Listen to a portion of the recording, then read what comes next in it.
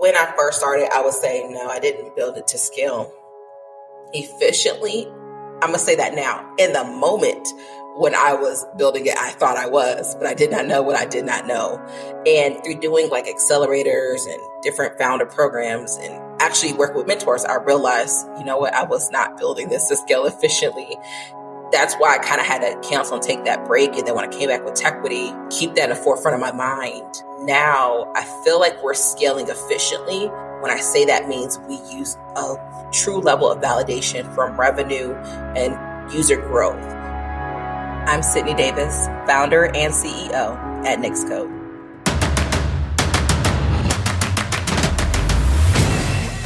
This is Code Story, a podcast bringing you interviews with tech visionaries who share in the critical moments of what it takes to change an industry and build and lead a team that has your back. I'm your host, Noah Labhart, and today how Sydney Davis built the platform to make app dev even easier through no code. All this and more on Code Story.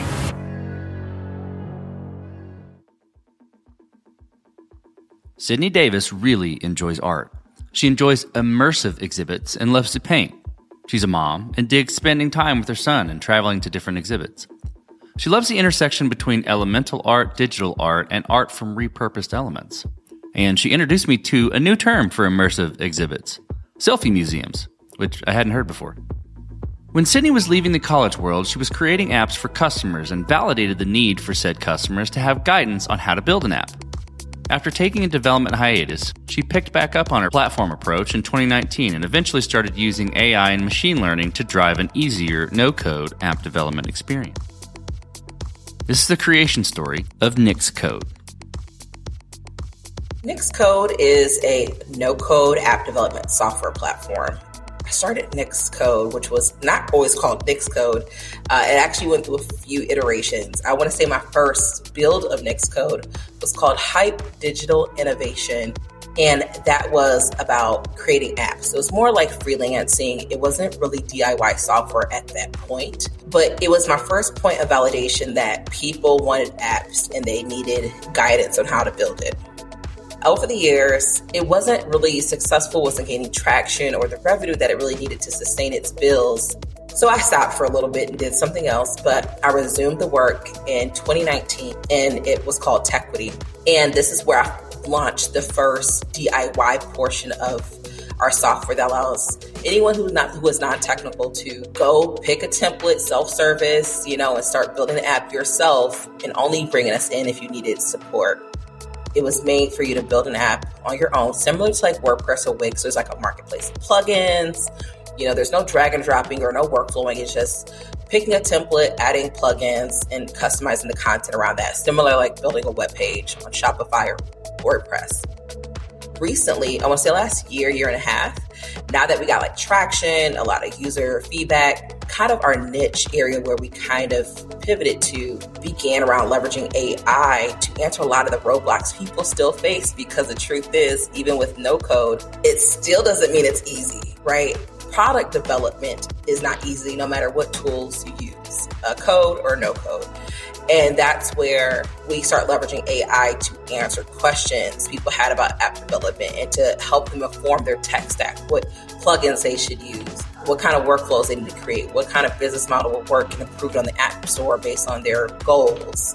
And then once they publish the app, to keep learning their app, our software does now, and advises them like, hey, you have a high bounce rate. Here's what you should change in your app, because a lot of the founders, they don't know. They're not UX, UI experts. They're not data analytics experts. So they don't know how to learn from the information the data is telling them.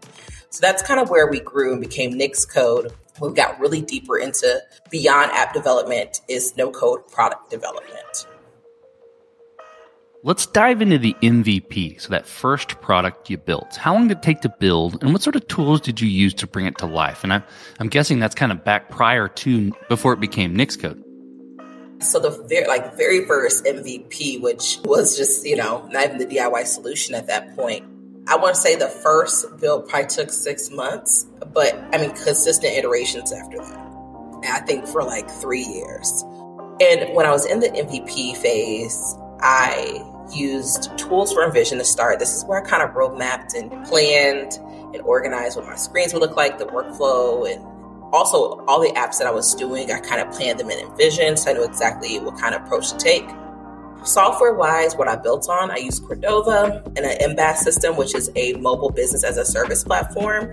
This is what I used to take the no-code solution I built, which is React Native, and the MBAS, what it does when I get ready to take it to the app stores, it puts it in its native code. So if it was going to iOS, it would put it in Objective-C. If it was in Android, it would put it into Java.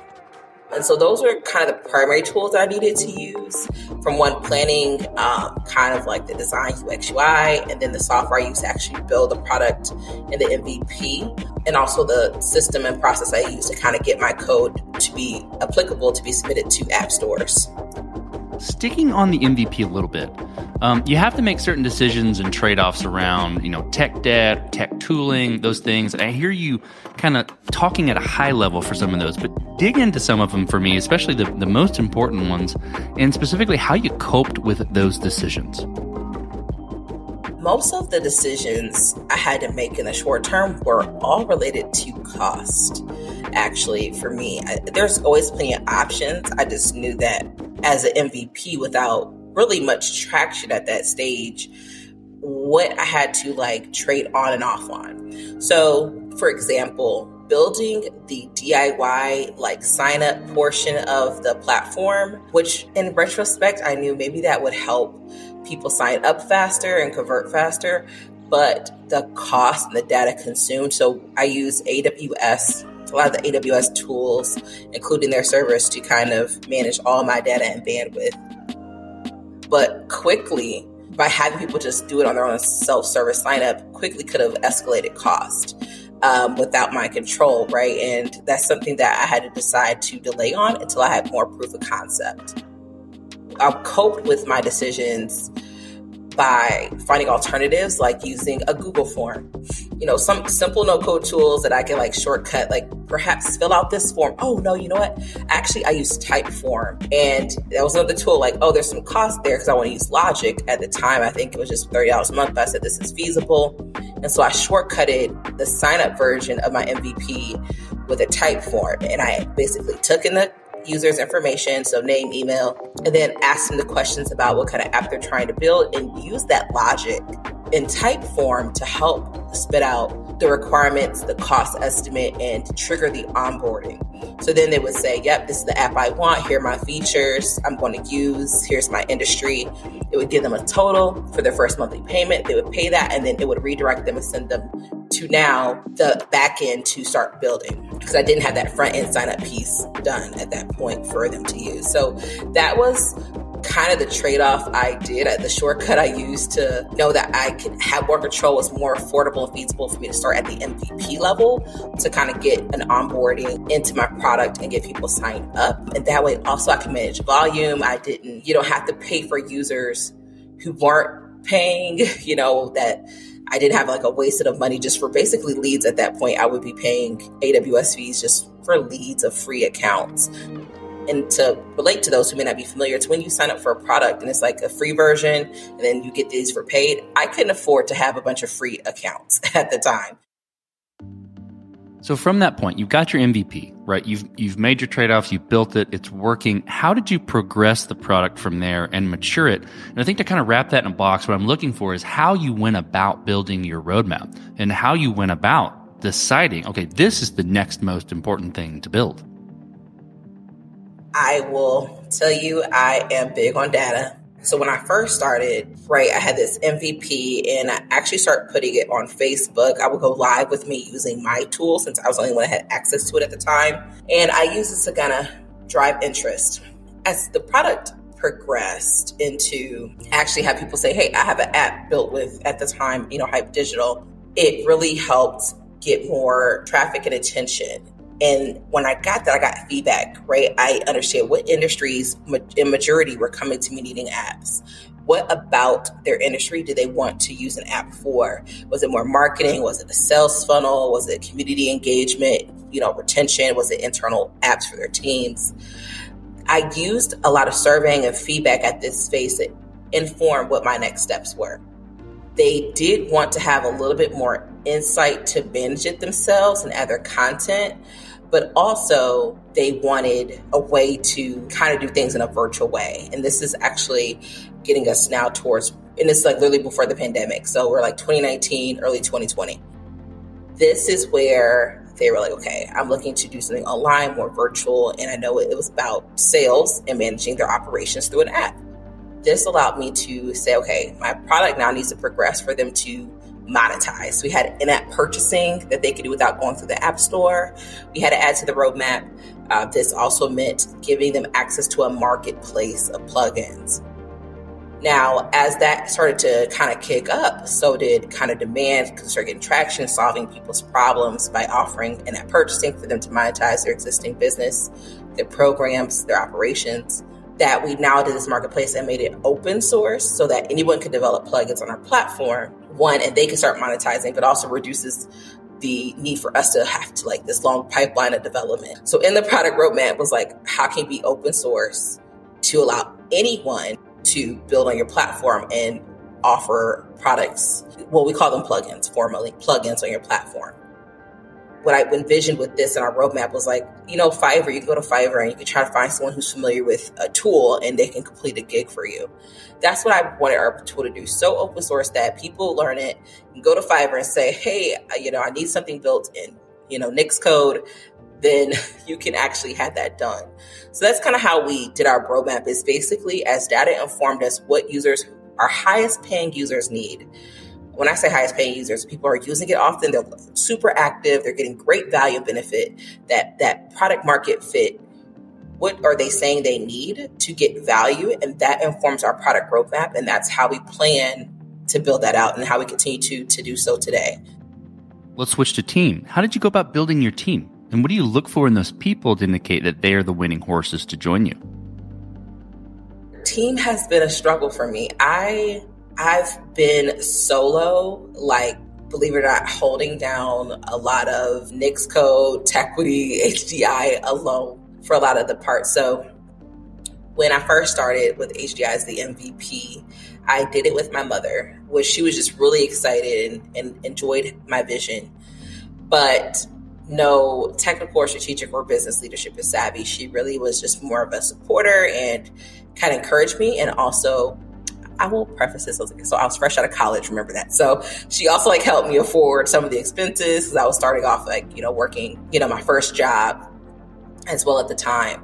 And so that was really my team, if you will. And I really learned what kind of team I need. My mother at the time was very hierarchical. Believe it or not, she was like, well, I think I should be CEO, of your idea and all these things. And it seemed very important about status. And that's when I realized I did not seek people who were looking for any hierarchical. I don't even do C-suite positions in my company. If you really ask me what my job is, I lead sales, It's very functional how we focus. And then as I grew to about a team of 6, and still, in a startup with so many pivots, it's finding people on a startup budget who can work and kind of get the results. And it's been a struggle. It's been turnover. I have not mastered finding my starting 5, if you will. But what I've learned that I'm looking for in people to make them the winning horses are resilience, vision, and for them to look for forgiveness and not permission, right? I don't want people who are always seeking permission to lead, permission to do and implement what they truly believe they want to do and to implement their ideas. I want them to try, go and make mistakes and fail fast and apologize later. Let's talk about scalability then. So did you build this to scale efficiently from day one? Or have you been fighting this as you've grown and gained traction? Some of your early answers kind of tip me towards one way, but I want to hear what you have to say. When I first started, I would say, no, I didn't build it to scale efficiently. I'm going to say that now. In the moment when I was building it, I thought I was, but I did not know what I did not know. And through doing accelerators and different founder programs and actually working with mentors, I realized, you know what, I was not building this to scale efficiently. That's why I kind of had to cancel and take that break. And then when I came back with Tequity, keep that in the forefront of my mind. Now I feel like we're scaling efficiently. When I say that means we use a true level of validation from revenue and user growth to move to the next milestone and set those milestones. And so we also think very lean and operate lean in terms of how we inform that product roadmap and where we put our resources at as a team and as a company. Today, I will say, yes, we are scaling efficiently. And truth is, before, when I was starting, I was fighting, as I grew. So as you step out on the balcony and you look across all that you've built, what are you most proud of?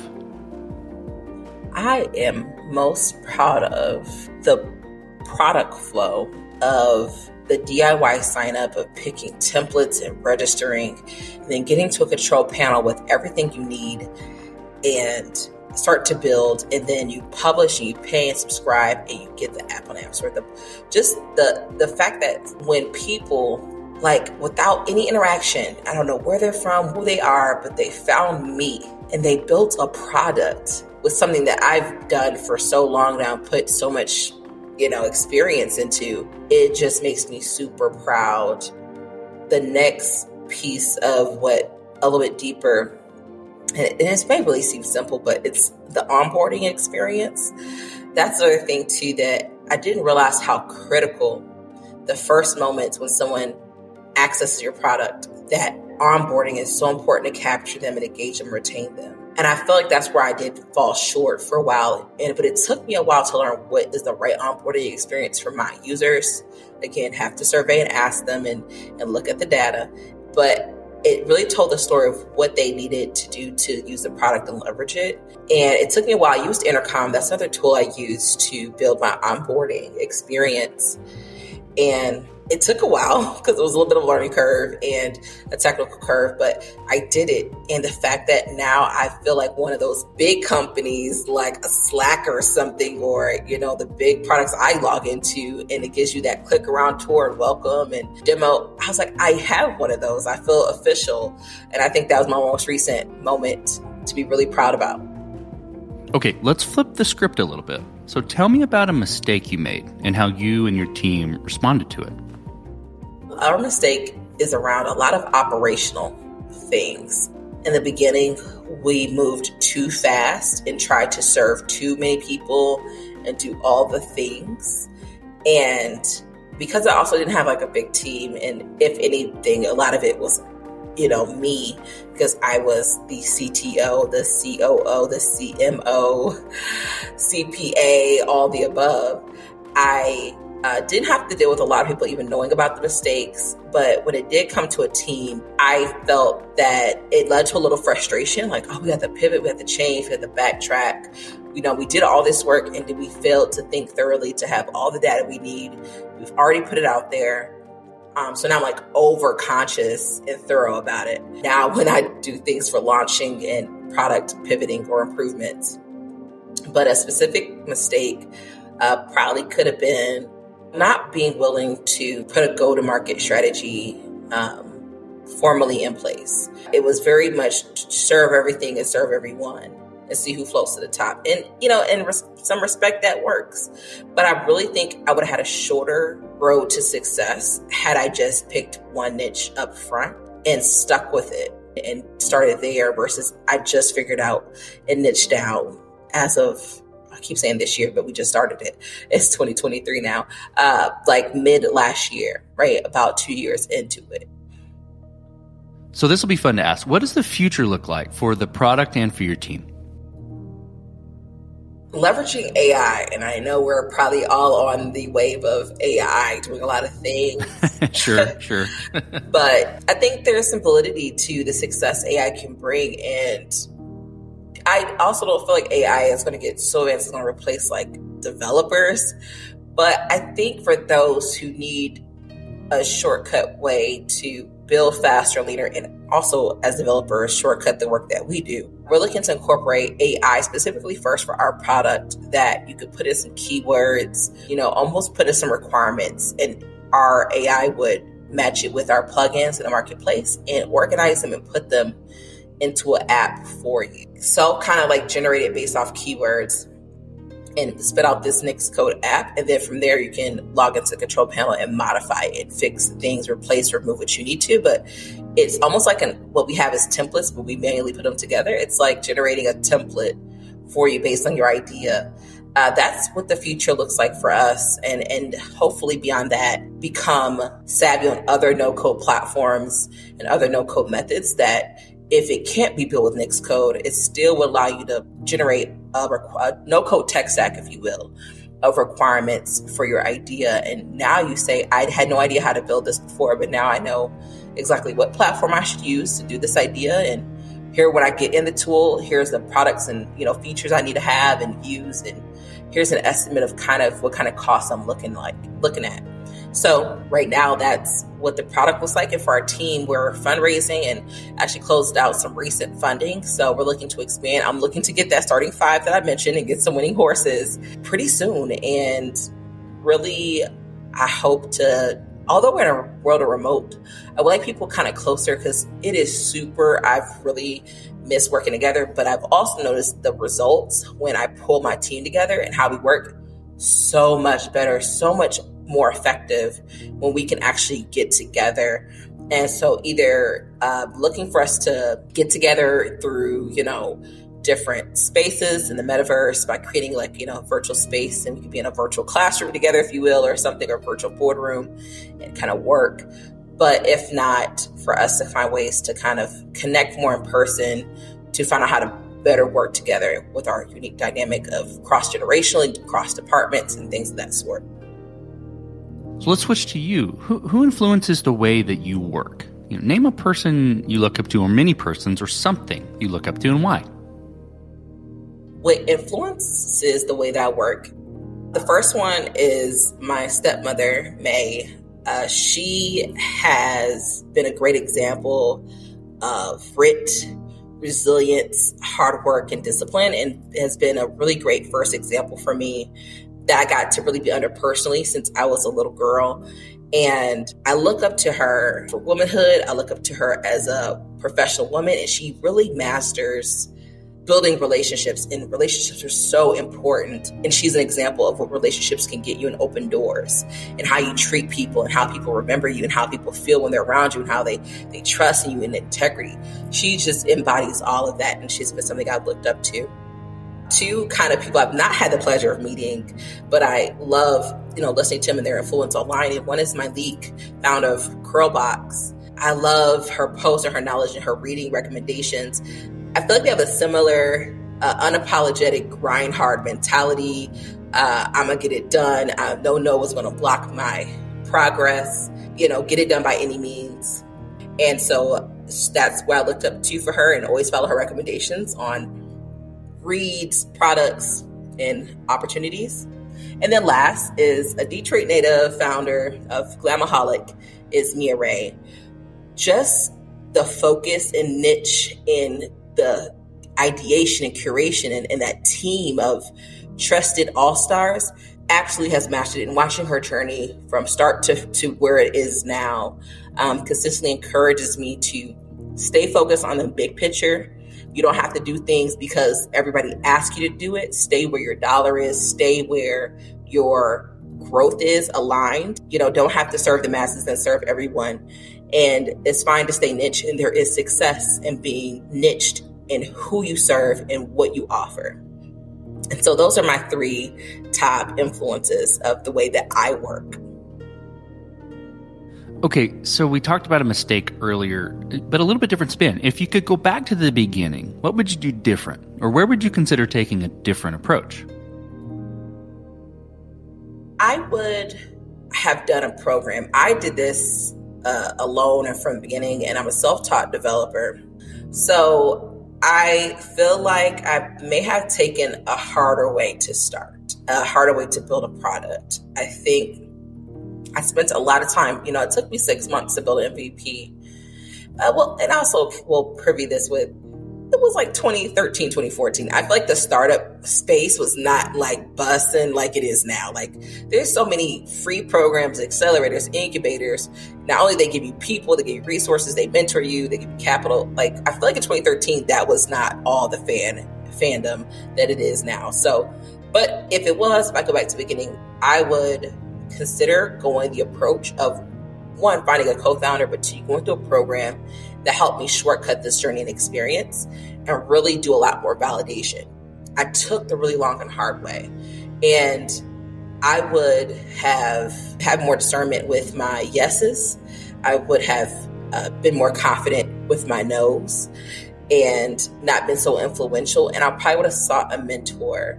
And if I could have taken a different approach, it still would have been no-code app development. But I think I would have structured my user experience when I built like the entire product totally different, based on now that there's so many more no-code app builders, and more things to look at and reference. Before, when no-code probably was not all the fandom in 2013, like it is in 2023, over 10 years.